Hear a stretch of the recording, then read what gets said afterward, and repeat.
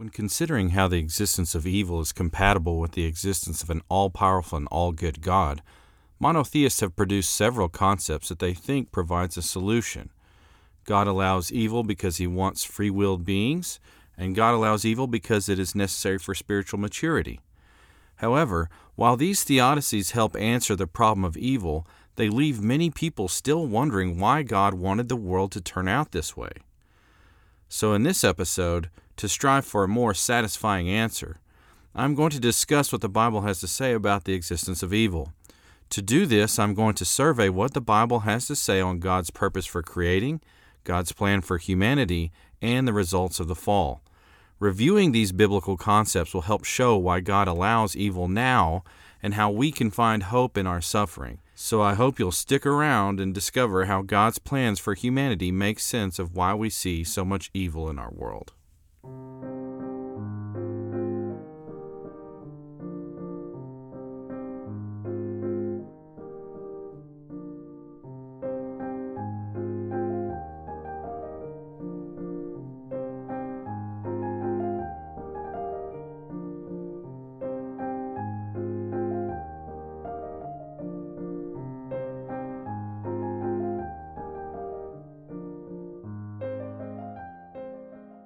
Welcome back, everyone. In this episode, we are going to be talking about the Bible and evil. Over the last couple episodes, the last couple lectures, we've been talking about the problem of evil. 2 episodes ago, I talked about the problem of evil. I broke down the logical and the evidential problems of evil, and I talked about how professional philosophers have argued that if God is all-powerful, all-good, and all-knowing, then evil shouldn't exist. So if evil does exist in our world, it's evidence that God doesn't exist.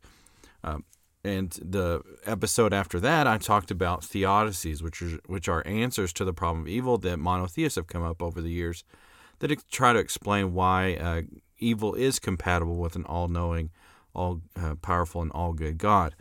Well, in this episode, I'm going to talk about what the Bible has to say about evil, because I think the Bible has a more comprehensive answer to the issue.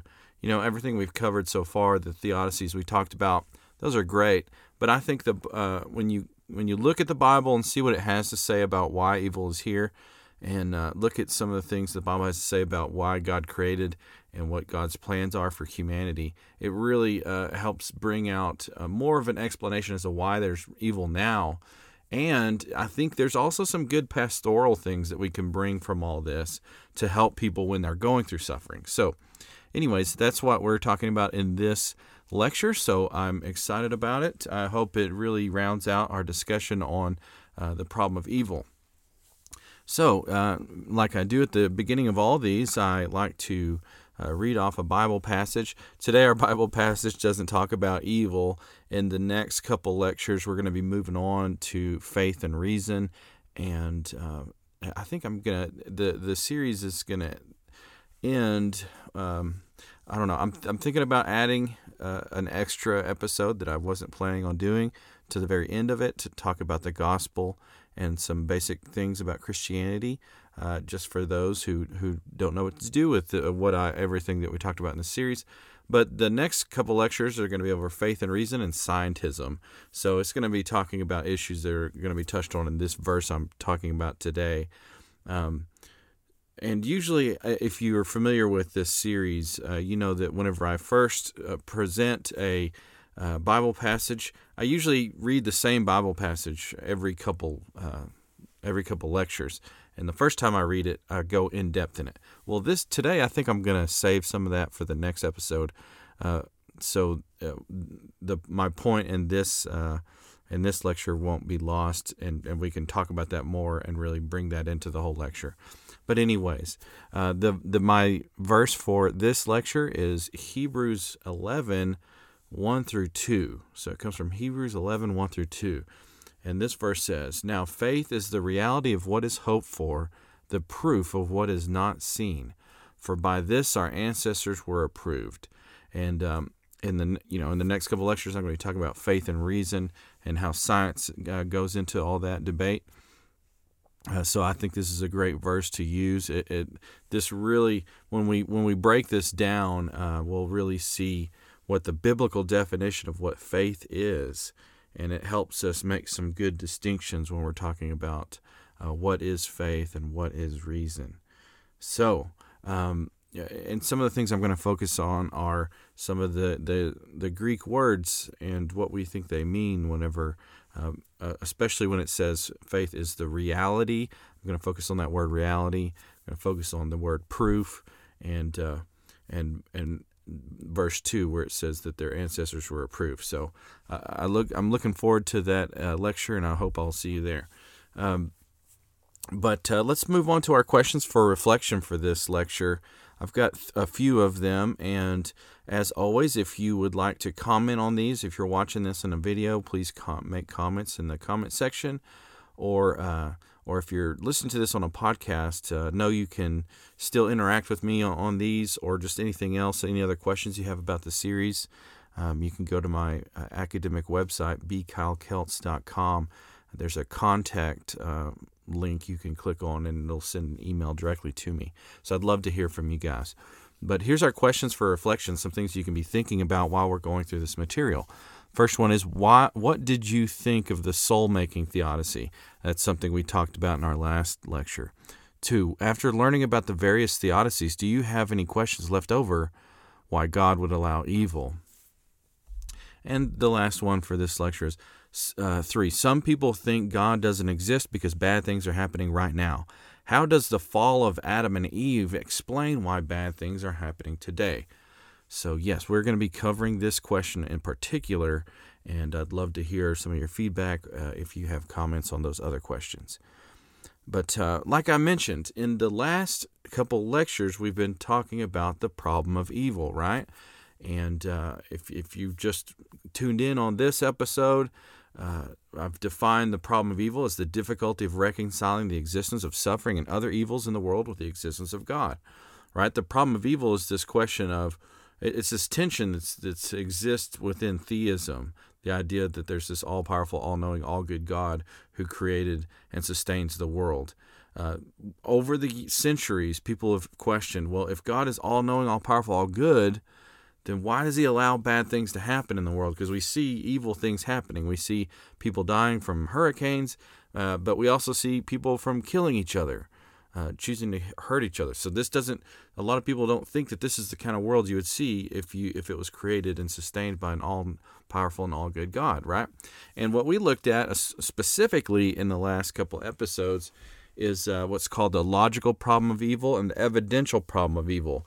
These are terms that come out of the professional study of the philosophy of religion in Western philosophy. The logical problem of evils I've got defined as the formulation of the problem of evil that attempts to show that given the existence of evil, theism is illogical. The evidential problem of evil is defined as the formulation of the problem of evil that attempts to show that given the amount of evil in the world, theism is unreasonable.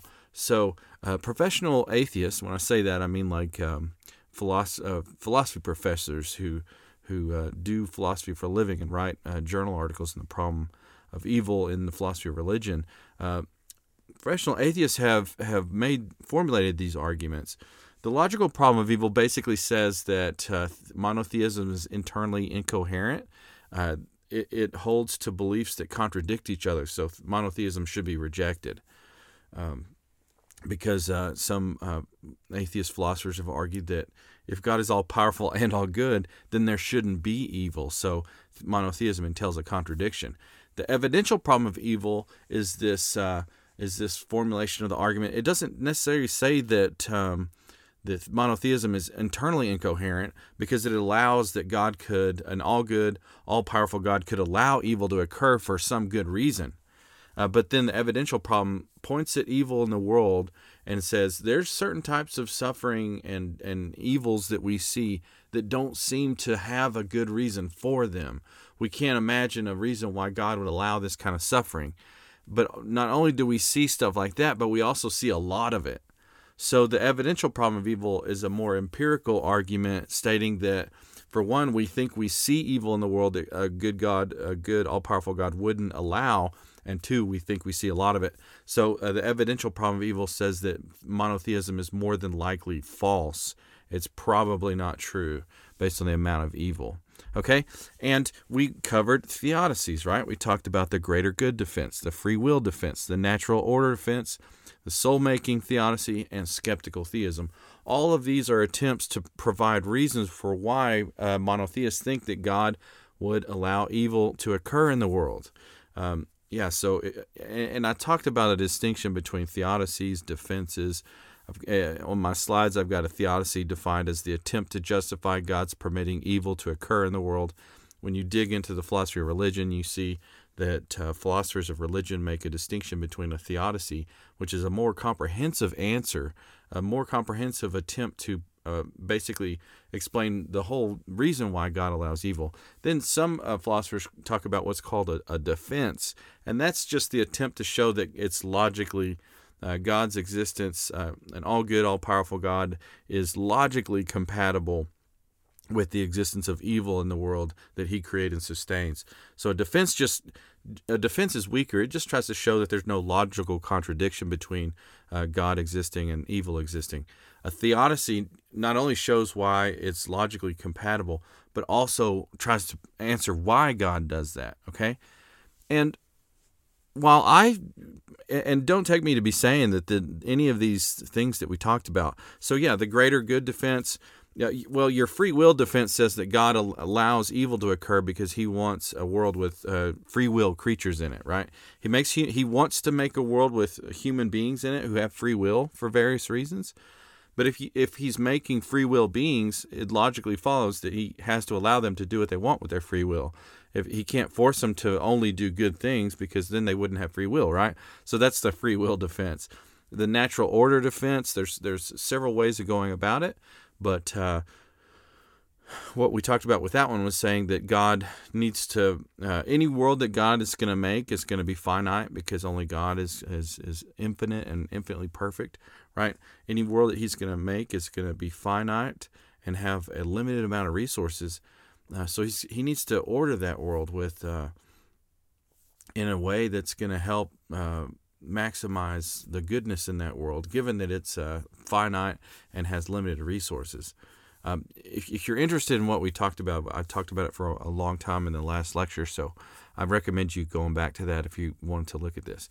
But with a finite world ordered with natural laws, you're just going to have bad things happening. We talked about this in the last one. There's a lot that goes into it. But the natural order defense, and another part of the natural order defense is that God would want to make an orderly, regular world, right? It would make sense if God wants to talk to or reveal himself to human beings, it would only make sense for him to have a world governed by these natural laws, these regularities, because if the world is just really random and crazy, then when God tries to talk to humanity, they're not going to be able to tell God's voice from any other of the weird things that they see all the time.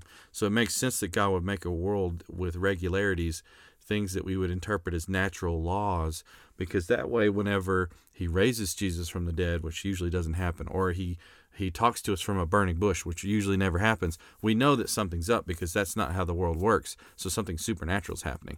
Well, anyways, and when you have natural order like that, you're going to have the natural evils that we see, like tornadoes and earthquakes and things like that. If that sounds crazy, go back to the last lecture and you'll see what I'm talking about. Some people have talked about a soul-making defense where God allows evil because you can't have spiritual maturity. Maybe God wants spiritually mature beings, but you can't have spiritual maturity, right? If you just make a paradise, you're going to end up with a bunch of spoiled brats. They're just all these beings that were just accustomed to living in a perfect world. So maybe God allows evil because you can't have some things like bravery, compassion, and all sorts of other things like that. You can't have things like that if there aren't any bad things going on. And then one thing we looked at was something called skeptical theism, which is just the idea that because we are finite beings and we're not all knowing, we're not omniscient. We just at the end of the day, we just don't have access to why God does what he does. So in any given case, we can't necessarily say that we know for sure that God had no reason for allowing some evil to occur. For all we know, since God is all-knowing, he does have a good reason for allowing some evil to occur, even though we can't see it at this given time. Well, anyways, one thing, I love all these. I love all these. If you listen to the last lecture, hopefully you found some of those really satisfying. But at the end of the day, I still just think that leaves open this question of, well, why? Why did God do all this, and why does he want this world the way it is? Even granting that it's all logically compatible, why is he doing this? Especially if you've known people that have experienced suffering, which I'm sure we all have. A lot of people are still wondering, and they even mention this in the literature in philosophy of religion. They'll make a distinction between a pastoral answer to evil and a logical answer to evil, because when we talk about all these things, right, you're not really going to sit there and go walk someone through the natural order defense if they're struggling with, why they just lost a loved one, right? You're probably not going to do that. It would be pretty silly. But, and maybe even what we're going to be talking about today with the Bible and evil, maybe this isn't going to be something that's going to help somebody while they're suffering. But I think maybe it will, though, what the Bible has to say. Maybe this will help some people, but also what the Bible has to say about why God is allowing evil today. I think it will. You can draw some things from that can maybe help people while they're going through evil. While they're going through suffering. So that's what we're covering today, and the way we're going to do it is we are going to look at what the Bible has to say about three main things: God's purpose for creating, God's plan for humanity, and the results of the fall. I think when we look at what the Bible has to say about these three things: God's purpose for creating, why did he create in the first place? God's plan for humanity, what is humanity's role in this creation? And the results of the fall. When human beings sinned and were kicked out of the Garden of Eden, how does that affect the world, and how does that affect God's plans, and what does that mean for our role in creation now, and what does that mean for why the way the world is the way it is today, and where are we going? Look at the plan for God's purpose for creating, God's plans for humanity. You ask, where are we going? And I think when we look at what the Bible has to say about these things, it's really going to help us pull together an answer to why the world is the way it is today, and what our role is in that, and how we can help each other and encourage each other and find hope through suffering. Okay? So the first thing we want to look at is God's purpose for creating, like I said. It's really interesting if you look through the Bible, and I'm going to be making recommendations for books on biblical theology. I love reading biblical theology in my free time. I'm usually doing philosophy, but I love reading systematic theology. I love reading biblical theology. Especially biblical theology is really interesting.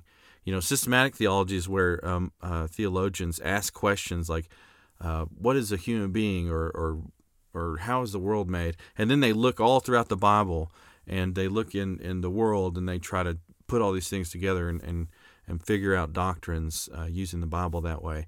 Well, biblical theology is less of asking a question of the Bible, and instead biblical theology is where theologians read the Bible and try to figure out, what is the Bible trying to tell me? What kind of patterns do I see throughout all these stories? Or sometimes they look at singular books and say, what is this one book trying to teach me? So some really interesting things have come out of biblical theology, and that's where I got some of these concepts. So when we're asking, why did God create anything at all? Like, what's his purpose for creating? When you look at what the Bible has to say about this, there's a lot of passages that talk about why God created. Some of them are more direct than others. But what you find is two biblical patterns. You find that a lot of these verses say that God created things for his glory. God creates things for his glory. And a second thing that you'll find is that the Bible is trying to say that the things that God creates display his glory. So we see two biblical patterns. One is that God creates things for his glory, and two things God creates display his glory. And I wanted to show you some passages. There's more than what I've listed here on my slide. I was gonna look at passages from the Old and the New Testament, and what I'm saying is there's more than what I have listed here, but these are some ones I wanted to emphasize. I've got more on my slide than I was actually going to read, so I was just going to go ahead and mention these to you so you could examine some of these. For the Old Testament, I wanted to emphasize Isaiah chapter 43, verses 5 through 7, Isaiah chapter 48, verses 9 through 11, and Ezekiel chapter 20, verses 8 through 10. In the New Testament, you can see verses like this, and these are verses showing that God creates things for His glory. In the New Testament, you see it in Ephesians chapter 1, verses 3 through 6, and 9 through 10, and you see it in Romans chapter 11, verse 36, and Revelation chapter 4, verse 11. I'm going to walk you through a couple of these, read them out loud, just to give you an idea. And then we're going to move on to the next point about the things that God creates show His glory. Well, Isaiah 43, verses 5 through 7. Here God speaks through the prophet Isaiah and declares to the Israelites that He made them for His glory. And starting verse 5, it says, "Do not fear, for I am with you. I will bring your descendants from the east and gather you from the west. I will say to the north, give them up, and to the south, do not hold them back. Bring my sons from far away and my daughters from the ends of the earth. Everyone who bears my name and is created for my glory. I have formed them, indeed I have made them." That's Isaiah chapter 43, verses 5 through 7. And there you see, especially in verse 7, everyone who bears my name and is created for my glory. In Ephesians, that was my example from the Old Testament. In Ephesians chapter 1, verses 3 through 6, in the New Testament, we see it says, "Blessed is the God and Father of our Lord Jesus Christ, who has blessed us with every spiritual blessing in the heavens in Christ. For He chose us in Him before the foundation of the world to be holy and blameless in love before Him. He predestined us to be adopted as sons through Jesus Christ for Himself, according to the good pleasure of His will, to the praise of His glorious grace that He lavished on us in the Beloved One." So here in Ephesians 1, you see Paul saying that Jesus chose Christians in Him before the foundations of the world, and He predestined them according to the good pleasure of His will, to the praise of His glorious grace. So it seems like He created Christians for His glory. Finally, in the New Testament, I wanted to show you from Romans chapter 11, verse 36. And this one's pretty straightforward. Here Paul says, "For from Him and through Him and to Him are all things. To Him be the glory forever. Amen." Paul's saying that from God and to God are all things. To Him be the glory forever. So there's your passages talking about how God creates things for His glory. And, of course, as we would expect, if God creates things for His glory, it's not a surprise to then see that the Bible talks about how the things that God creates display His glory.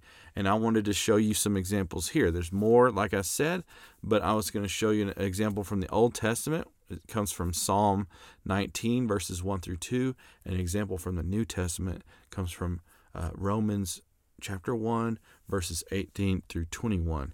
So here's the Psalm passage. Psalm 19, verses 1 through 2.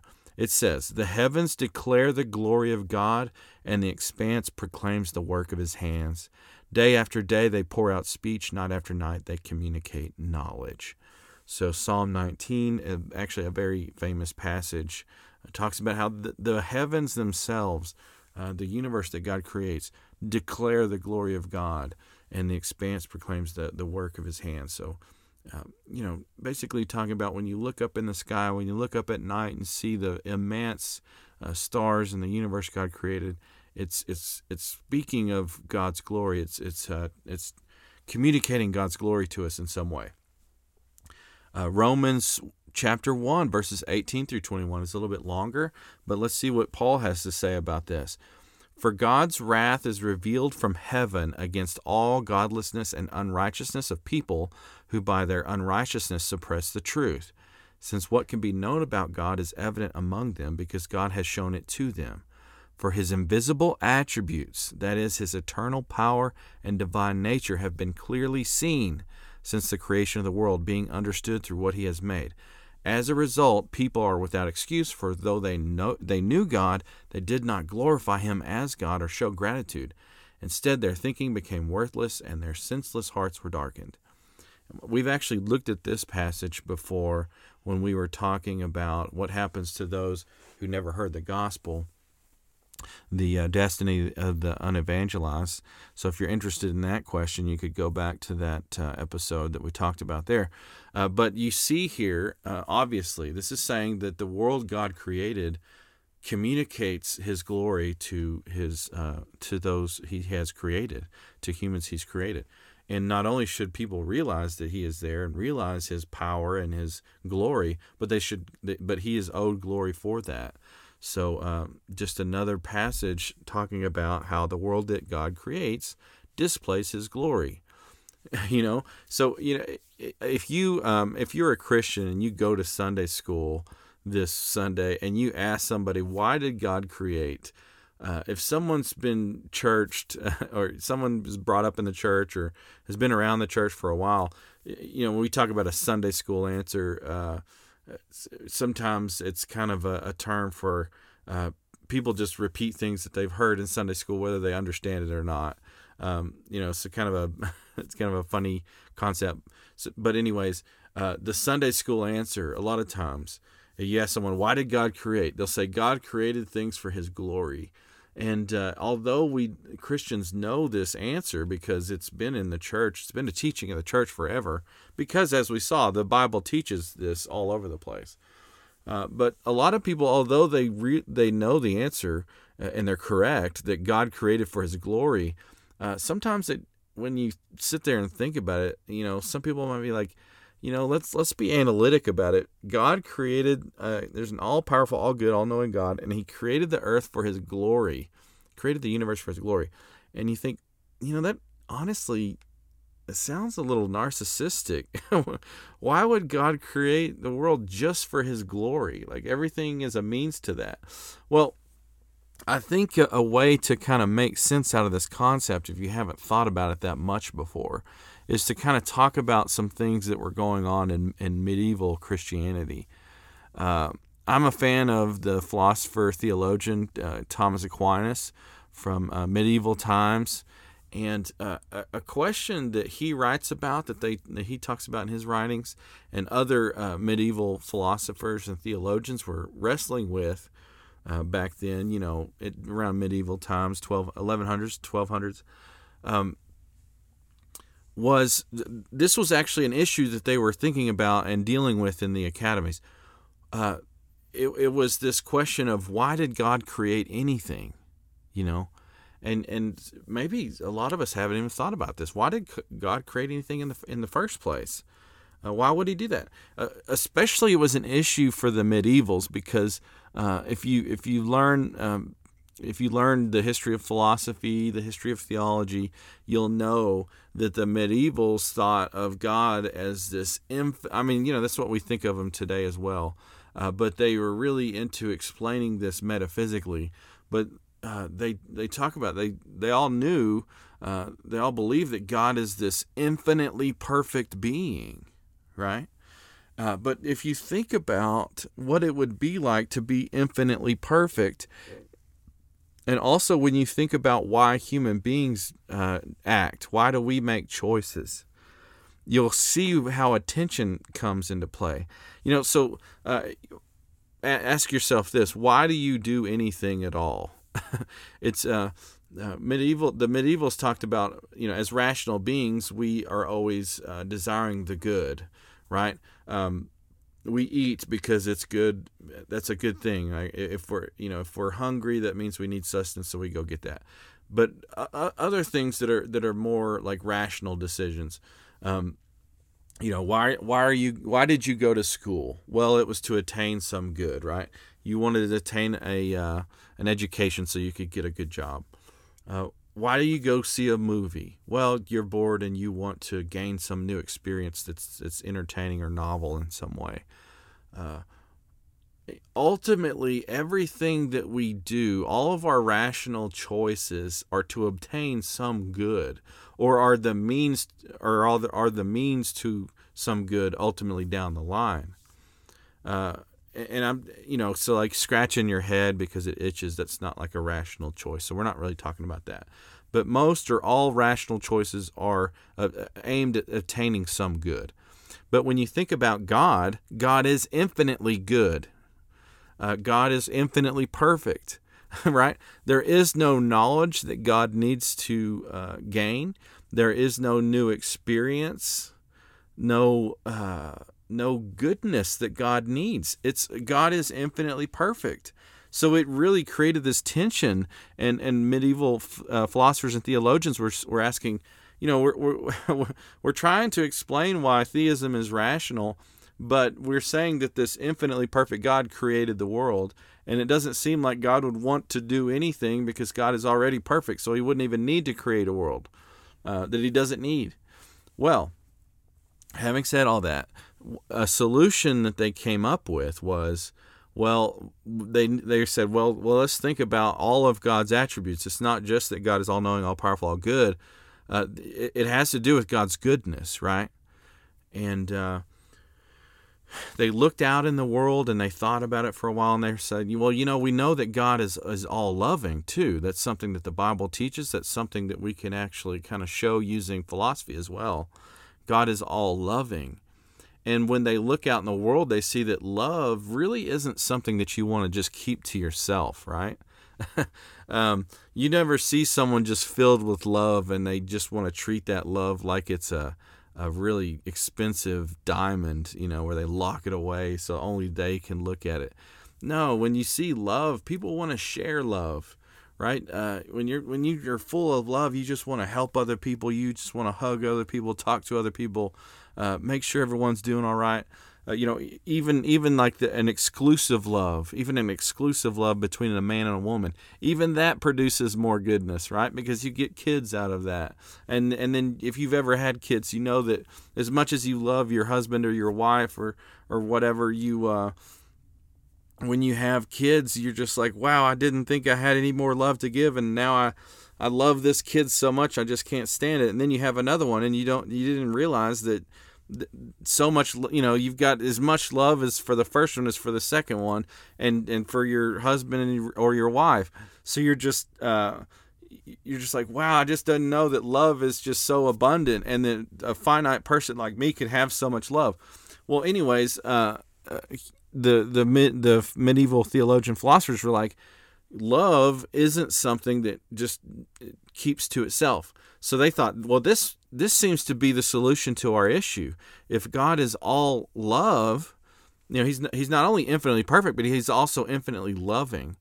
And so that seems to make it so that God would be inclined, not forced to, because we think that God has free will, but God was inclined to create a world full of being.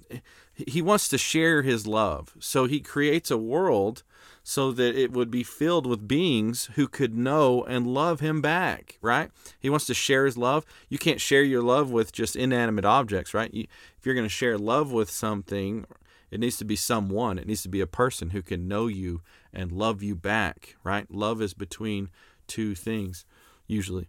So their solution was God creates the world. So whenever you see the Bible saying God creates for his glory, that's basically another way of saying that God created the world so human beings could know him and love him and glorify him. I mean, he is infinitely perfect, and he does deserve praise because he's so awesome, right?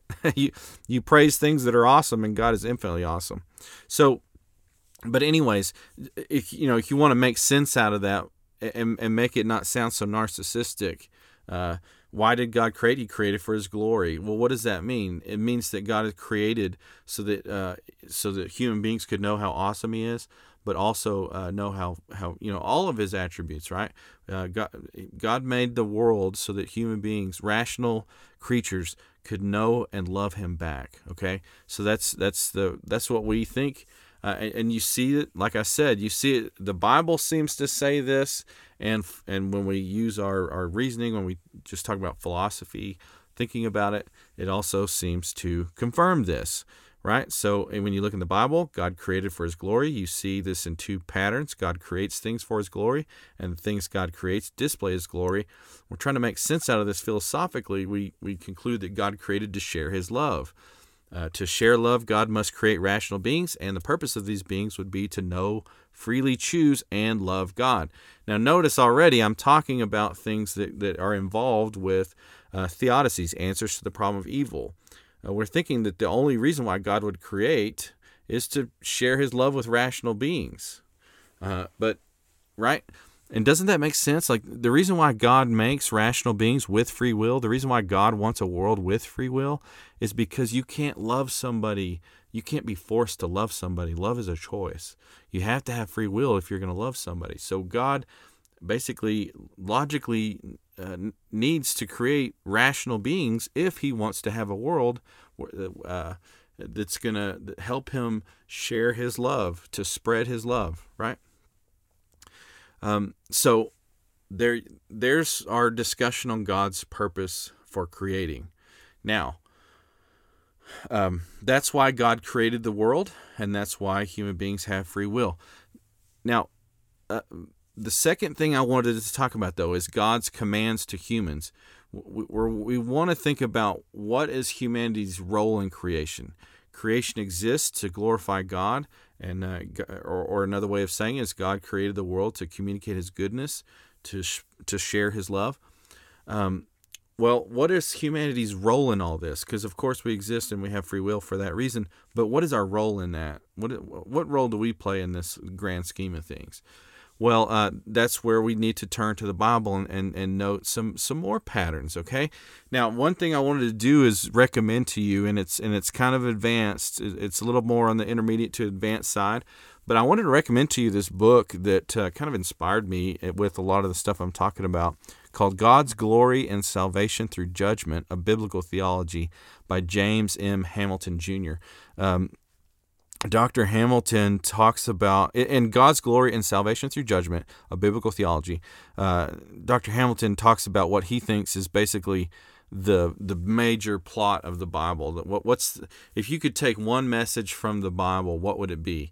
And he surveys the entire Bible, and he finds this message he thinks that he sees throughout. It's a theme throughout the entire Bible. And he thinks that in every situation, the Bible is trying to teach us that God is trying to communicate who he is by allowing human beings to basically fall, but he judges them, but through the judgment he provides salvation. So anyways, I recommend that book. It's really great if you want to help make sense out of the whole story of the Bible. And I'm going to recommend some other books that are more on the beginner side. But here's what we see. What is humanity's role?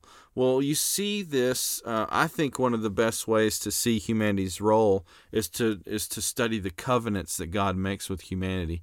If you look throughout the Bible, you see that God makes many covenants. I forget the total number, but it's like 8 or 9. But God makes a covenant with humanity in Eden. God makes a covenant with Noah. God makes a covenant with Abraham. With the nation Israel, there's a new covenant.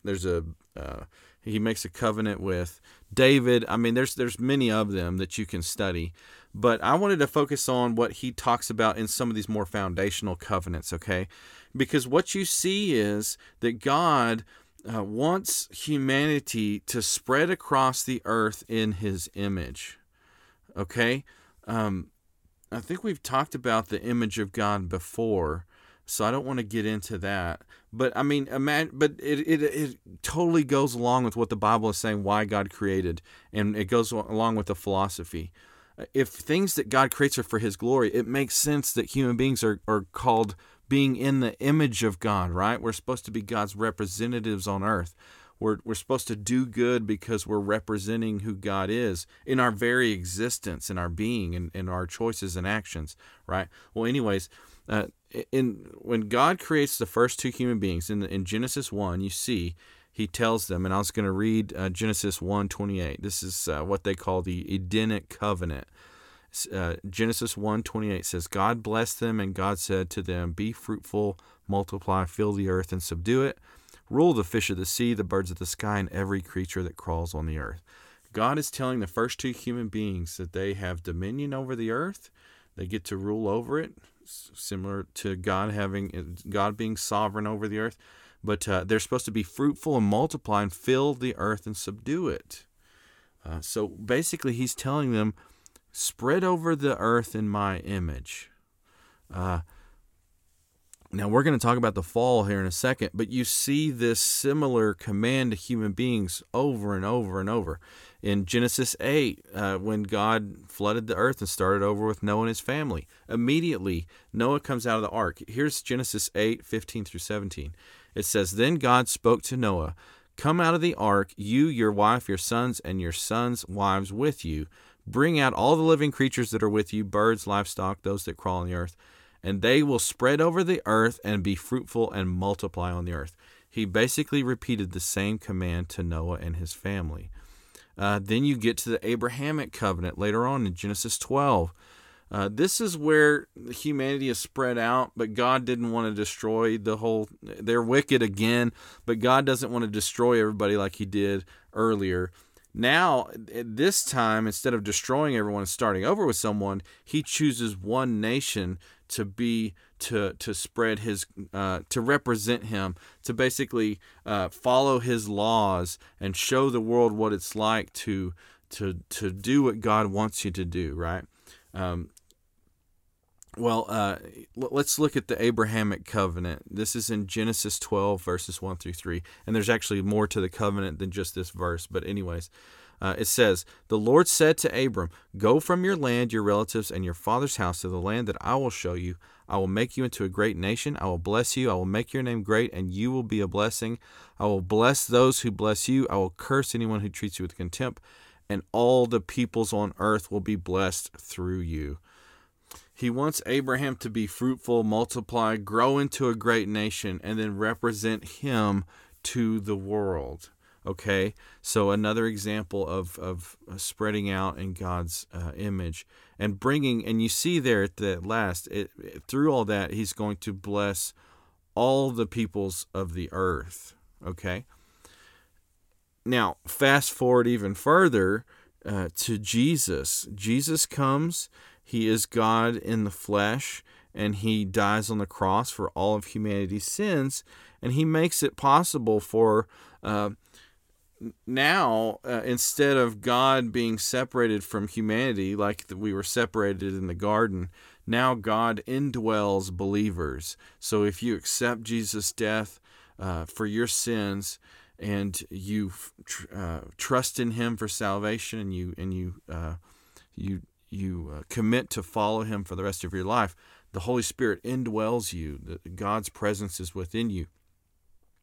And you are a believer. You're a part of the church, the body of Christ. Well, you see a similar command being given to God's special people now, God's chosen people, the church. In Matthew 28, verses 18 through 20, it says, Jesus came near and said to them, All authority has been given to me in heaven and on earth.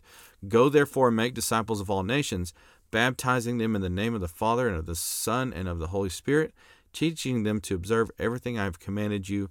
And remember, I am with you always to the end of the age. Jesus is telling those who are indwelt by the Holy Spirit, the church, no one is perfectly formed into the image of Christ in this lifetime. No one's perfect. But if anyone represents God, it's definitely the church in the church age. And Jesus is telling them to make disciples of all nations. In other words, spread the Holy Spirit as far as you can. Make disciples of as many people as you can all over the earth. It's a similar command like he gave to Adam and Eve, to Noah, to Abraham. Okay, so you see this theme of God commanding humans to spread out over the earth in His image. And another thing I wanted to point out to you, that helps make sense of a lot of this, I want to just drive home this point that God's purpose for humanity is spread across the earth in His image. One thing that we kind of need to do is focus on the biblical concept, the biblical theme of God's presence, and look at some similarities between the Garden of Eden and the tabernacle and temple to help you understand this. The thing is, I think that it seems like when you read all this, look at all the what they have to say in biblical theology, to me it seems like God didn't create a worldwide paradise. If you go back to what He said in Genesis, He says to subdue the earth. Genesis 1:28, be fruitful, multiply, fill the earth, and subdue it. Well, if the earth is a worldwide paradise, then what is there to subdue? If you look at the Hebrew in there, that word subdue is used when it talks about kings conquering things. So it seems like God was giving Adam and Eve this kingly command to subdue the earth, almost like the nation Israel going in to subdue the promised land. Well, anyways, it seems like God didn't create a worldwide paradise, and God's purpose for humanity was to consummate the earth, help God finish what He started by spreading across the globe in His image, in His presence, so that His presence would be everywhere and His image bearers would be everywhere, and it would end up being a worldwide paradise. Well, anyways, I'm getting ahead of myself. Let me explain some of the stuff, and it helps looking at the similarities between the Garden of Eden and the tabernacle, later temple. Okay, it's really interesting, and you see this in books like you see this in books like God's Glory and Salvation Through Judgment. I'm going to recommend a couple other books to you here in a second. So here's some corresponding elements, some similarities between the Garden of Eden and the later tabernacle and temple of the Jewish people in the Bible. Okay, we see all of these similarities. Both Eden and the tabernacle temple were the unique dwelling places of God. And if you're reading this, I don't think I have time to list off. I don't really have time to read all the passages. I'm looking at a slide that shows all of the verses that list where you can go look at these similarities. So in the interest of time, I'm not going to read all the passages. I'm just going to name the similarities. But if you're listening to this on a podcast, go to my YouTube channel. Just search for B. Kyle Keltz and you'll find it. And then you'll find all these episodes in video form. It's YouTube and other video sites. But if you're interested in that, go look for that list there. But so let's look at these similarities between Eden and the later tabernacle and temple. Both Eden and the tabernacle temple were the unique dwelling places of God. They both had holy trees or blooming lampstands within them. They both had gold and precious stones. They were both entered from the east. They were both guarded by cherubim. They both had food and bread there. And they both had priests who works and keeps them. Or I should say a priest who works and keeps them. They both had rivers flowing out of them, and they were both on a mountain. We're talking about similar descriptions of the Garden of Eden and the tabernacle and the temple that Israel had later on. Okay? A more beginner's book that explains similarities between God's temple and Eden and talks about the implications this has for humanity and the church is a really great book by G.K. Beale and Mitchell Kim. It's titled God Dwells Among Us, Expanding Eden to the Ends of the Earth. Okay? That's a more beginner book, a more popular level book. If you really want to get advanced, then pick up G.K. Beale's book titled The Temple and the Church's Mission, A Biblical Theology of the Dwelling Place of God. It's pretty advanced, pretty thick, and you'll get lost in there if you don't have seminary training. But I recommend both of them. They're amazing, and it really gets to the heart of what's happening in Genesis and explaining what we think the purpose and role of humanity is. Let me read to you a quote from The Temple of the Church's Mission by G.K. Beale. He says on pages 81 to 82, because Adam and Eve were to subdue and rule over the earth, it is plausible that they were to extend the geographical boundaries of the garden until Eden covered the whole earth. They were on the primeval hillock of the hospitable Eden, outside of which lay the inhospitable land. They were to extend the smaller livable area of the garden by transforming the outer chaotic region into a hospitable territory. God's ultimate goal in creation was to magnify His glory throughout the earth by means of His faithful image bearers inhabiting the world in obedience to the divine mandate. Does that make sense? What we're saying is, it seems like since God is always giving these people, because God was in their presence in the garden. He walked among them in the garden. After the fall, there's a little bit of separation. So God indwelt the tabernacle, God indwelt the temple, but there was separation there, and you could only go in, only certain people could go in to talk to Him, only certain people could be in His presence, and at only certain times of the year. But He still dwelled among them, at least, but He was in the temple or the tabernacle. But anyways, throughout all this, wherever His presence is on earth, He's always telling them to spread out in His presence. Especially, you get this message in Genesis. He was in their presence, and in their among their midst, He wanted them to spread out over the earth in His image. And this was because they're His image bearers. This is going to, in a way, spread His glory that was in Eden all over the earth, to multiply His image, multiply His glory, to consummate creation. He wanted human beings to learn from Him, to commune with Him as they consummated His creation. So that's what we think the mission of human beings is, okay? But if you are familiar with the Bible, you'll know that there was kind of a road bump here, an obstacle that really has huge implications for humanity, and that's the fall of Adam and Eve. That's when they sin and get thrown out of the garden, out of God's presence, okay? Now, before I talk about the results of the fall, I want to focus on what we think, confirm and reinforce what I just said about what God's plan was, okay? Because today we see death, disease, suffering, right?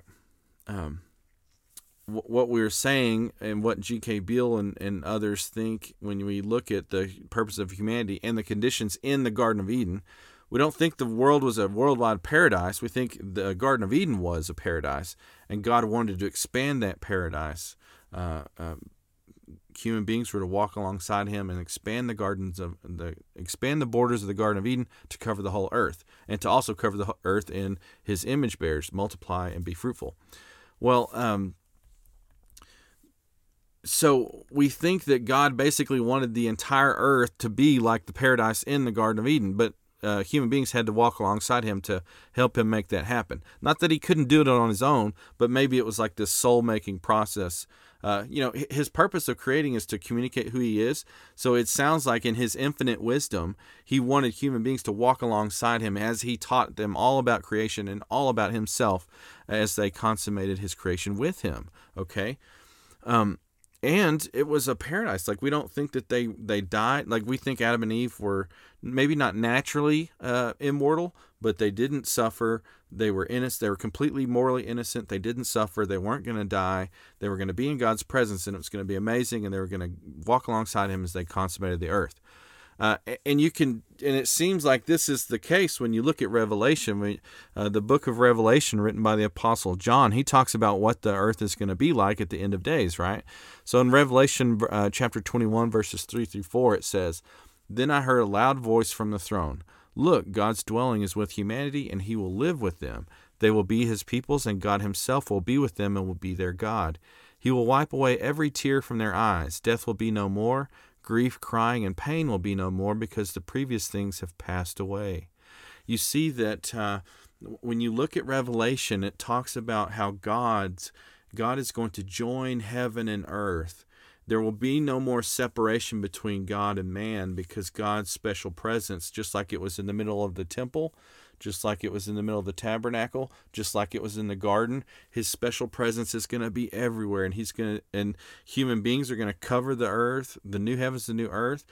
God's presence will be there with them, and there will be no death, no suffering. So we think this is what, if Adam and Eve had never sinned, we think that this is what would have basically happened. It would have looked like Revelation 21.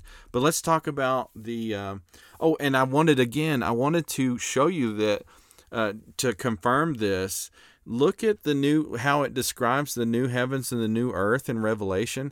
And mainly you can get the description. I wasn't going to read all the passages again for time's sake, but if you read Revelation 21 and 22, that's where it describes the new heavens, the new earth. Then go and read the description of Eden in Genesis 2 and 3 and compare the two. You'll see there's corresponding elements here as well. Eden was the dwelling place of God, and so is the new heavens, new earth. There's a tree of life in both places. There's gold and precious stones. There's rivers flowing out, and they're both on a mountain. So it seems like the conditions of Eden are going to be like the conditions of the entire planet. The new heavens and the new earth, when God refurbishes it, creates the new heavens and new earth. So we think that just like how Eden was a paradise, so also the entire new heavens and new earth will be a paradise. God will dwell there with his people. No one's going to die. There's going to be no suffering. It's going to be amazing. Okay? So that seems to be what would have happened if Adam and Eve wouldn't have sinned, right? If Adam and Eve would have fulfilled their role, fulfilled their mission without sinning, because they're and this kind of I've explained elsewhere in a blog post why I think why it makes sense why God would put a tree there in the middle of the garden, the tree of the knowledge of good and evil. Well, love for one thing takes love involves trust, right? And but also to be God's image bearers, God is righteous. God is infinitely just and righteous and all good. Well, I mean, you kind of need at least one rule for them to trust God. And also, if you're following the rules, that's a part of being righteous. Well, anyways, God gave them this one rule, and they couldn't deal with it. They had to break it. But the thing is, when Adam and Eve sin in the garden, they're no longer representing God, right? That's why you can't be in God's presence as a sinner. He made you specific. First of all, he's holy, and he can't be in the presence of evil. But second of all, he made human beings specifically to represent him, specifically to glorify him. So a human being who sins is, it's like a printer that won't print. It's worthless. So anyways, Adam and Eve sinned, so God casts them out of the garden, and he places curses on them in creation. But having said that, as we just saw, even though Adam and Eve were kicked out of the garden, they still had that mission that God had for them. He never rescinded the covenants from Eden, the Noahic covenant, the Abrahamic covenant. All those covenants he made with human beings, where he commanded them to be fruitful and multiply, those were never taken away. So even though Adam and Eve and all of humanity were now cast out of God's presence, they could no longer be in his presence, unless they did special things, to go be in his presence in the temple or the tabernacle. Now they don't have God's help anymore, right? When you read the curses that God mentions I think it's in Genesis 3, now Adam and Eve still need to fulfill their mission, but now they just basically do it on their own terms, not necessarily all their own terms, but you know what I'm saying? They don't have God's help anymore. When you see, for example, it makes me think of when you look at the nation Israel going into the promised land, they did that with God's help, right? We don't think that the nation Israel could have destroyed all those people just by themselves with their own power. Well, in the same way, we don't think that Adam and Eve and their descendants would have been naturally possessed the abilities to do everything God wanted them to do in subduing the entire earth. We think if they would have been acting in faith, he would have helped them supernaturally as he taught them about himself, and he's taught them about the world as they spread over the globe, right? but whenever they get kicked out of his presence, they're basically on their own. The curses that God talks about are all really just implications for them not being in his presence and not having his help as much. So Adam and Eve are kicked out of God's presence because they're sinful human beings at this point, and now they still need to spread across the earth in God's image, but they don't have God's help anymore, right? They're not in God's presence. God's presence has a sanctifying effect. When you're not in God's presence, a lot of times you just choose all the things that you want to do. When you're in God's presence, just like if you're in, if you think about like your grandmother, she's probably, a lot of grandmothers are holy, right? You get in the presence of your grandmother, you want to do good things. You don't want to say bad words. You don't want to do things that, you think she would disapprove of. Well, imagine being in God's presence. You're not going to do bad things in God's presence. But when they're kicked out of God's presence, not only are they not in his sanctifying presence, but also they're basically on their own. He talks about how family life at this point is going to be hard. Working the ground is going to be hard. You have to do it yourself. You're not going to have his help anymore. Well, you can imagine that the world ends up like it is. All these free-willed beings, not in God's presence, spreading out over the globe. They're mean to each other, and they don't have God's help, so they're subjected to all of the quote-unquote natural evils like tornadoes and earthquakes and all that stuff that was naturally there, but God would have helped iron out if Adam and Eve would have never sinned. But does that make sense? Basically, the results of the fall make sense out of why the world is the way it is today. If Adam and Eve would have never sinned, and their descendants would have never sinned, they would have eventually accomplished their mission with God's help, right? The world would look like the new heavens and the new earth by now. But human beings were cast out of God's presence. So instead of being in his sanctifying presence, instead of having his supernatural help, now they're doing bad things to each other because they're not in his presence, and they're subject to natural evils. They're subject to the way the world God created it. When you look at that passage in Romans, talking about how the earth, God's creation, displays his glory, it reminds me of some Christians who think that there was no death before the fall. I think there was no human death before the fall, but I think that God's goodness is perfectly compatible with animal death, right? Paul doesn't say that the world communicated who God was up until the fall, because some Christians say that the world we're in now is fallen. They think that even like the very nature of some of these animals changed at the fall. So maybe like rabbits and wolves used to run together, but then after Adam and Eve sinned, all of a sudden wolves grew teeth and got hungry, and they started eating the rabbits. And that's an evil thing for wolves to do, but it's a fallen world, so that's just what happens. The thing is, Paul doesn't say that the world communicated who God was until the fall. He says that it's always communicated who God was. We're supposed to look at this world, even though it's got animals eating each other and it's got earthquakes and tornadoes, and we're supposed to not only know that God exists, know what God is like, that he's all good, all knowing, all powerful, and all loving, but we're also supposed to glorify him for that. Paul doesn't mention that the world is evil and that it's a bad, terrible place. The evil in the world comes from human beings, right? We don't think that God created it as a worldwide paradise. We think that the Bible indicates that the Eden was a paradise, and we needed to expand that with God's help. So, but if we don't have God's help anymore because we're out of his presence, then we're naturally subject to all the tornadoes and everything that God was going to help us subdue with his help, right? So that explains natural evil. It explains moral evil. That's why the world is the way it is today. Okay, does that make sense? So when we go back to the problems of evil that we discussed over the last two lectures, we talked about the logical problem of evil. We talked about the evidential problem of evil. I want to talk about how you could kind of use the Bible to explain why we think those problems of evil aren't problems, okay? Now, before I do, though, I do want to make a point, okay? If you're a believer or if you're a non-believer and you look at the world and you think to yourself, something's wrong. This doesn't seem like how the world should be, especially if there's an all-knowing, all-powerful, all-good God. Well, I just wanted to tell you that, especially if you're a believer and you think that it's maybe a bad thing to have this thought, you're actually correct. You're correct. When you look at the world and you say to yourself, this is not the way things should be, you're actually correct, right? Because when we look at the Bible, it says Adam and Eve were created in this innocent state, in this paradise of a garden, and they were supposed to help God spread that. When we look at Revelation 21, we see that God wants a world without any evil or death or suffering. So our intuitions are correct when we look at the world and we think this is not the way the world should be.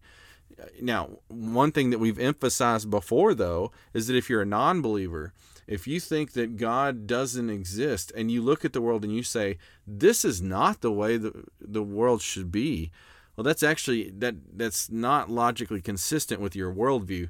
If there is no God and the world formed randomly and life is a mistake, there is no purpose to the world. There is no telos of the world. There is no way the world ought to be. The world just is. So I think if you are a non-believer and you're looking at the world and saying, this is not the way the world should be, you should realize that the only way to make sense out of that is that if some being if there's some basis for goodness itself, if there's some being who created the world for a specific purpose, and this is not living up to that purpose. Does that make sense?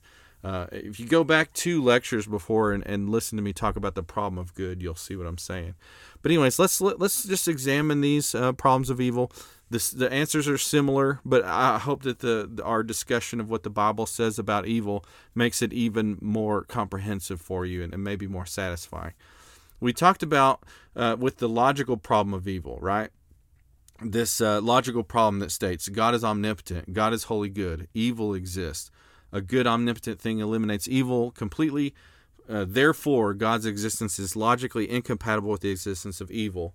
What we took issue with is premise 4. A good omnipotent thing eliminates evil completely. And I hope by now you realize that is not a good premise. I mean, it is and it is not a good premise, right? The problem is the assumption that God, an all-good, all-powerful, all-knowing God, would eliminate evil immediately. The Bible now, see what I'm doing here, though. The logical problem of evil says that monotheism is internally incoherent. Well, I don't think that's the case. But Christianity certainly is not. That's not the case. Okay, you take monotheism. You could have Judaism, Islam, Christianity. They're all types of monotheism. But let's think about Christianity itself. And the logical problem is saying that this worldview is internally incoherent. Well, guess what? Christianity teaches that God doesn't eliminate evil immediately. The very second that Adam and Eve sinned, if God didn't allow evil whatsoever, He would have just annihilated them, right? And that's the thing. I think this is a huge omission from the discussion in the problem of evil in the literature, in the philosophy of religion, is that God isn't. They always talk about the problem of evil in light of or in just regarding God's all-powerful, all-good, and all-knowing. Well, guess what? The Bible describes God as so many more things. God is gracious. God is just, right? In God's grace, He allows human beings to choose bad things. So it's not logically incompatible with Him for Him to allow evil to occur, right? But our intuition that He wants to eliminate evil is correct, because the Bible says eventually He will, right? So that's why we're taking issue with premise 4. God doesn't have to eliminate evil. In His grace, He can allow it, because He still shows His glory by providing salvation for those who deserve punishment. He shows His justice, He shows His glory, He shows His goodness throughout the whole thing. And His goal is to eliminate death, but He doesn't have to create the world in that state. He can do it any way He wants. And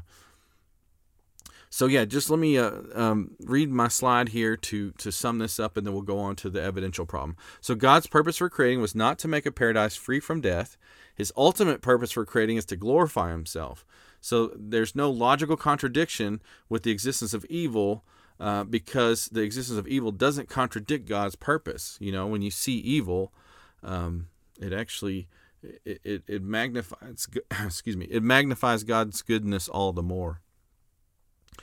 God's ultimate plan does not include evil. God allows evil because of Adam and Eve's choice to disobey him. Evil is the byproduct of humans spreading across the earth without God's help and without his life-giving presence, and evil will ultimately be eliminated. Okay? Now let's talk about the implications that the Bible and evil have for the evidential problem of evil. Okay? If you remember this problem from the last couple lectures, it's the really wordy one. I'll just go ahead and read it one more time. There exist instances of intense suffering which an omnipotent, omniscient being could have prevented without thereby losing some greater good or permitting some evil equally bad or worse. An omniscient, wholly good being would prevent the occurrence of any intense suffering it could, unless it could not do so without hereby losing some greater good or permitting some evil equally bad or worse. Therefore, there does not exist an omnipotent, omniscient, wholly good being. This whole argument is just making the point that if God was all good, all powerful, all knowing, he would only allow evil if it was for some good purpose, like it eliminated some evil just as bad or worse, or it brought about a good that was equal or better. Okay, so what this was saying, though, is that when you look in the world, it looks like there's gratuitous suffering that has no purpose, and there seems to be a lot of it. Therefore, God doesn't exist. Well, when we look at what we just said about the Bible and evil, and this is what we looked at also when we're talking about theodicies, we want to take issue with premise one, that there exist instances of intense suffering which an omnipotent, omniscient being could have prevented without losing some greater good or permitting some evil equally bad or worse. And what do we mean when we say that? When you look at what the Bible has to say about evil and God's purpose for creating, I think this leads to the conclusion that there is no gratuitous evil. Okay? Basically, all evil serves a purpose. And if that sounds and I talked about that actually just a second ago, you might have paused and thought, what is this crazy person saying? But what I'm saying is that I think that even terrible suffering, like a fawn burning to death in the woods, or some child being abused and then murdered, even these types of suffering, while we can't see it having a purpose, what it's doing, though, is it's bringing glory to God. And again, that might sound crazy, but what I'm saying is when you see something bad, you do like what we just talked about. You say, that's not the way the world should be. That's terrible. That's awful. Well, you can't really, like I said, you can't say that if there's no purpose to humanity, there's no purpose to anything, because that just is what it is. You can't say that's the way it ought not to be, right? Because you can only say it ought not to be that way if it's objectively not supposed to be that way. Well, when we see bad things, it glorifies God all the more, because it can help us remember that, well, if we would have just done what God told us to do, the world wouldn't be like this. Does that make sense? So when we see terrible things, we can remember that if we did things the way God told us to do, that wouldn't be the case. And it also just shows, when you're not in God's presence and he's not helping you, this is just the way the world is. Now, if you don't believe me, then I hope that you'll believe the Apostle Paul, okay? He talks about a similar concept that I think basically supports what I'm talking about.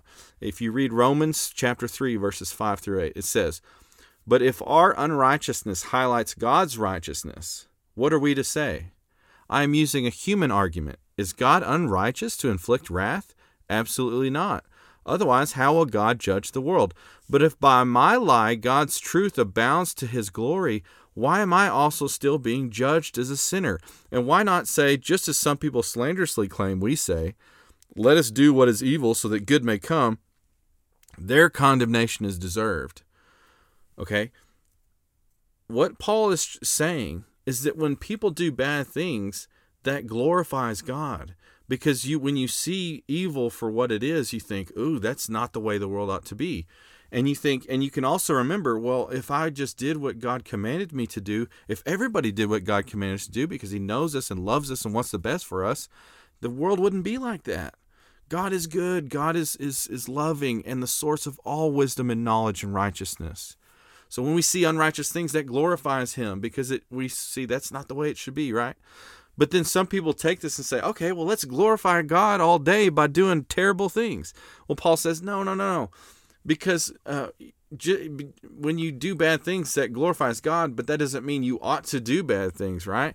And why is that? It's because human beings are made in the image of God, and our very purpose is to represent God, and God is a good God. So when we do bad things, we are sinning. We're not doing what we ought to do. Even though it glorifies God, that's not what we ought to do, right? So what I'm saying, though, is that, we said that human beings experiencing natural evil, we experience hurricanes and tornadoes because we don't have God's help, because we got kicked out of the garden, right? So when a tornado hits your house or a tornado hits your church, you can just think, well, if we would have been doing good, the world would look like the new heavens and new earth by now, and this wouldn't happen. And it's all due to human sin. Or you can think when people kill each other and torture each other, it glorifies God, because you can think, if we would just do what God said to do, we would love each other and we would love God and everything would be great, right? But even that, even those instances of suffering and death and privation and all of that brings glory to God. So what we're saying is that premise 1 in the evidential problem of evil is not correct, because all instances of evil in this world glorify God in some way.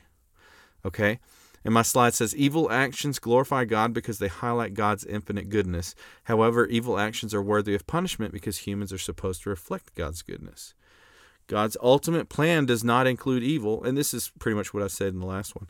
But God allows evil because of Adam and Eve's choice to disobey him. Evil is the product of humans spreading across the earth with God's help, and without his life-giving presence, evil will ultimately be eliminated. God's purpose for allowing people to do evil of their own free will is to emphasize his goodness. So no instance of evil is without a purpose.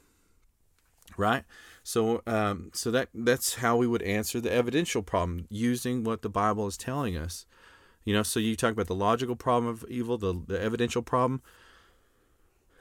Basically, the answer to the logical problem is that evil would be completely eliminated.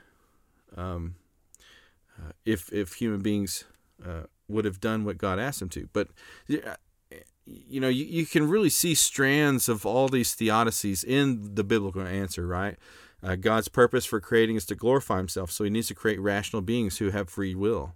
So you got the free will defense in there. God created Adam and Eve in the Garden of Eden and asked them to, or commanded them to, walk alongside him as they spread his paradise and his presence all over the globe in his image. That's kind of like a soul-making theodicy. It wasn't just enough for God to make a paradise and put people in it. He wanted them to learn about him and to walk with him and learn about creation all at once, and learn about each other and do it all in communion and in relation with him. But we messed it up. But even when we mess it up, that still glorifies him. So it's not contradicting his purpose for creation. His purpose isn't to make a paradise for everybody. That is the means to us living in his presence forever. He does want a new heavens, new earth without death and evil. But that his purpose is to glorify himself and to communicate who he is and to create people to know and love him. So when evil exists, that doesn't necessarily contradict his purpose, right? So with the logical problem, we take issue with it entailing that God must eliminate evil now, and with the evidential problem, we say that there is no evil that occurs without a good reason, right? Now, having said all this, maybe you can't even sit there and explain to someone in one sitting while they're suffering. But I did want to mention some pastoral concerns. I've talked about this earlier in the lecture. Some philosophers make a distinction between a logical answer to the problem of evil and a pastoral answer. Now, maybe, if someone is going through some suffering, maybe you don't want to just sit there and explain to them what happened in the garden and the similarities between the tabernacle and the temple and the Garden of Eden and God's purpose for creating and God's plan for humanity and the events, the effects of the fall. Maybe you're not going to explain all that. Maybe it wouldn't make them feel all that much better. And to be honest, I've been really sick before. I've injured myself. I've been mourning before, and I tried to think of those things, and thinking about everything I know didn't necessarily make me just feel cheerful in the moment. I'll tell you that. But I think there's some good lessons we can take from this, and maybe some things that can help people feel better. I mean, I'll be honest, like some people talk about a pastoral answer to the problem of evil I don't think there is any magical solution that's you have a friend or a family member die, and then someone mentions this pastoral answer to the problem of evil, and all of a sudden you just cheer up. It's our human nature to mourn. We get sad when we lose loved ones. I wanted to mention, I think I have this on the next slide. The thing is, I think some people in the history of Christianity have argued that since God is sovereign, if a family member dies, that must have been a part of God's plan. So you shouldn't get sad. For one, you should know that family member hopefully went to heaven. But also, you should just know that was God's will. So you shouldn't be sad that you lost them, because now that was God's will. So you're basically getting upset because of what God wants, and you shouldn't do that, so it's wrong. But I just want you to know it is entirely okay to mourn when someone dies. Now, as Christians, we are not without hope, right? So you always want to remember that. Sometimes, Christians celebrate when people die because they know now this Christian who passed on is in the presence of Jesus, and they will no longer suffer like we do here on earth. But having said that, it's still perfectly okay to mourn loved ones. And why is that? Because your will matches God's will in this instance. Some people were saying, oh, well, you're going against God's will. No. God wants to be with us forever, and we want to be with our loved ones forever. But in this earthly life, right, before Jesus comes back in the new heavens and new earth, whenever we lose someone, we can't be with them for a while. But our will matches God's will. We want to be with our loved ones. God wants to be with his loved ones too. So our will is the same, and that's why you're so sad when you lose someone, because you can't be in their presence for a while. But you eventually will. But anyways, it's perfectly okay to mourn, okay? But I wanted to talk about some pastoral concerns, right? What we're saying is we can explain why there's evil in the world, but this still leaves this question, right? Well, why did God allow... I know why evil exists in the world, but why did God allow this particular evil to happen to me? Or why did God allow this particular evil to happen to my loved one at this particular time? The problem with that is that we really don't have an answer to that. Why did God allow my loved one or me to hurt in this particular way at this particular time? Sometimes there's just not an answer to it. But I think that using what we've looked at and also looking at the Bible, what Bible has to say in regard to Job can help us. Okay, so I want to explain this, and maybe you can use this to help yourself or loved ones as you're going through suffering. Now, you look at the story of Job, it's really intense suffering, right? Job loses all of his children and all of his possessions in one day, and then he gets sick. So, I mean, I don't even want to imagine thinking about that. I've got 2 kids and a wife. We've got a house, right? I can't imagine losing my house all in one day and everything else I own. And I don't even want to try and think about losing my kids on the same day. But it's always amazed me what happens with Job, right? After doing all this, of course he mourns, but immediately after losing all of his children and all of his possessions, he worships God. You see in Job chapter 1, verses 20 through 21, it says, this is right after Job just learned that he lost everything. The only thing he's got is his wife and some tattered clothes. It says, then Job stood up, tore his robe, and shaved his head. He fell to the ground and worshipped, saying, naked I came from my mother's womb, and naked I will leave this life. The Lord gives, and the Lord takes away. Blessed be the name of the Lord. So Job just lost all of his kids, all of his possessions, and he worships God. And I always thought about that, and I thought, how in the world can Job worship God? And I think the answer comes from what we just looked at with the Bible and what it has to say about evil and everything. Okay, when we or let's say, I think the intuition that God should eliminate evil immediately is actually a good one. If God is all powerful, He's got the power to do it. If He's all good, He shouldn't want evil at all. But remember, God is a gracious God. I think one thing that we forget about is that those people who say that God should eliminate evil completely, there's two considerations that we should think about.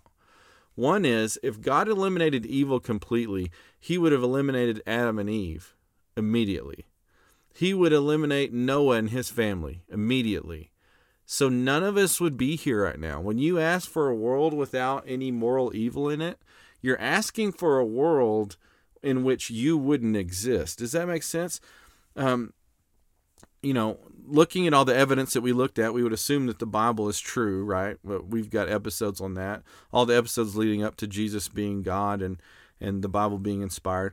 So if we think that, like I do, that Genesis is history, right? It says that Adam and Eve are the first two people. And eventually it bottlenecked, though, because God eliminated everybody but Noah's family. So everybody alive today would come from Noah and his family, right? But if Adam and Eve would have been killed because they did evil, then Noah would have never been born, and his family would have never been born, and none of us would have ever been born. If Noah and his family were eliminated the second that he sinned, none of us would be here right now, right? So when you ask for a world without moral evil in it, you're asking for a world in which you don't exist. I hope we realize that. But also, forget about what's happened in the past. If I want a world where God eliminates evil completely, then I'm asking for God to destroy me. It's the Bible says that all people have sinned, and I don't think it's hard for anybody to realize that, yes, if there's this all-good God, I have sinned against that God, because we've all done bad things that we know are bad in our heart. So if God eliminates evil completely, that means that God should destroy all of us right here and right now. But He doesn't, does He? Because He's gracious. And I think that's what's happening with Job. He is being appreciative of God's grace. Every second that God allowed Job and his family to exist and have the possessions they did was a second of grace and love. And Job what he was saying is that he appreciates the time he had with his family because it was all grace from God, and it couldn't have happened without God's goodness. And he's appreciating the stuff he had because that couldn't come apart from God's gracious and goodness. So he's saying, look, God gives and He takes away, but I'm so thankful for God for the time He gave me with my family, and I'm so thankful for the time that God gave me with my stuff. Right? Eventually he faces God, and God basically says, look, you want to know why I let this happen to you at this time in this place? You could only know that if you knew what it took to create and sustain all of creation and to be the author of all history. But since you don't know that, then you just can't understand why bad things are happening. And that's what I just think that we can take away from what the Bible is saying, right? Maybe you lost a loved one and watched him or her suffer before they died. Maybe you've lost things or lost your job or been sick or any number of things. I think what the Bible is teaching us, right? When we see these terrible things happen, we say, that's not the way the world ought to be. Does God even exist? Does God even care? Well, God does care. The whole reason why that's allowed to happen is because of God's grace. He's long-suffering, and He's letting these things happen because He's redeeming His people all throughout it. He doesn't eliminate evil because He's loving and gracious. He allows evil, but he for His glory, He provides a means of salvation and redemption for people anyways. This necessarily entails that we're going to go through bad things. We're going to go through physical suffering, and we're going to go through moral evil. We're going to make bad choices ourselves, and we're going to suffer the results of bad choices. But we should be grateful for every second of it, Not grateful for the suffering. Obviously, that's bad, right? But grateful that we can even compare this suffering to the other good times in our lives. So, as God brings humanity through this corporate soul-making process, it's different for everybody, right? And even, some kids die before they're even born, so they don't go through soul-making. What we're not saying is that God's purpose for every individual is to go through a soul-making process. But what I'm saying is that if you do go through suffering, you can still praise God, because that suffering highlights God's goodness, God's graciousness, and you can still be thankful for all the times that you had with your good things and with your loved ones, and you can hope in God. Because excuse me, because that God has promised that these things will eventually go away, and you will be with your loved ones. You will be in God's presence, and there will be no death and suffering. Because of God's work, humanity's purpose will be fulfilled, and there will be a new heavens and new earth. There will be no evil, and you won't suffer anymore. So you can be thankful for the good things that God has given you in the past, and you can be hopeful for the good things that God has in store for you in the future. Okay? So I hope that helps. Let me know in the comments or in an email if you have any other questions. I am more of a philosopher, so I don't have experienced much pastoral experience. So, I can pat people on the back and say they're there. But other than what I've looked at through the Bible and all this, I can't usually help people all that much. But I hope that these concepts can help you, maybe through your own suffering, but maybe also help you help others as they go through suffering. And I hope at least that this has given you a bit of a taste of what we think makes sense out of why there's so much evil in the world, even though that all good, all knowing, all powerful God exists. I wanted to go ahead and let's see. Yeah, let me. I forgot to put my slides at the end here. Let me go back to our questions for reflection, and then I'll finish this out with our quote, and then we'll be done with this lecture. So our questions for reflection are: what did you think of the soul-making theodicy? Number 2, after learning about the various theodicies, do you have any questions left over why God would allow evil? And 3, some people think that God doesn't exist because bad things are happening right now. How does the fall of Adam and Eve explain why bad things are happening today? So I've got a new quote for us. It's by astronomer and apologist Dr. Hugh Ross. He says, and this is a quote from his website, reasons.org. He says, "The God who inspired the Bible is the same God who made the universe, earth, and all life. This God is the very definition of truth. Therefore, nature's record will never contradict Scripture and vice versa." That's our quote, because we're going to be moving on into faith and reason and scientism. But as always, before we close out, I wanted to say a few words to recommend to you Southern Evangelical Seminary and Bible College. Their website is ses.edu, and I highly recommend SES. It is a great seminary.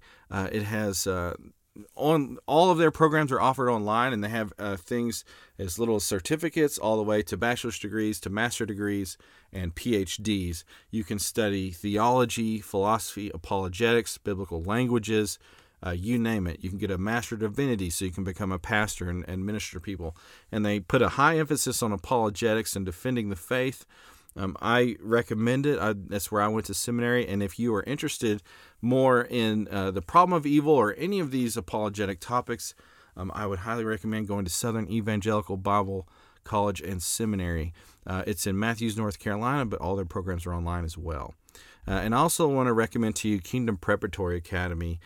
Kingdom Preparatory Academy is a classical Christian school in Lubbock, Texas. It's where my kids go, and we love it. It's a classical school, so it's the classical model where they teach your kids how to think, not what to think. And it's all done in the context of a Christian worldview. I highly recommend Kingdom Preparatory Academy. Their website is kingdomprep.org. If you're looking for a classical Christian alternative to education in the Lubbock, Texas area, go to their website, shoot them an email, give them a call. We'd love to see you drop by and pay us a visit. And it's a great school. It's all the way from pre-K to 12th grade. So I highly recommend Kingdom Preparatory Academy. I'm looking forward to the next couple lectures. We're going to be talking about faith and reason. We're going to talk about scientism. So I'm looking forward to seeing you there, and I hope you have a great day.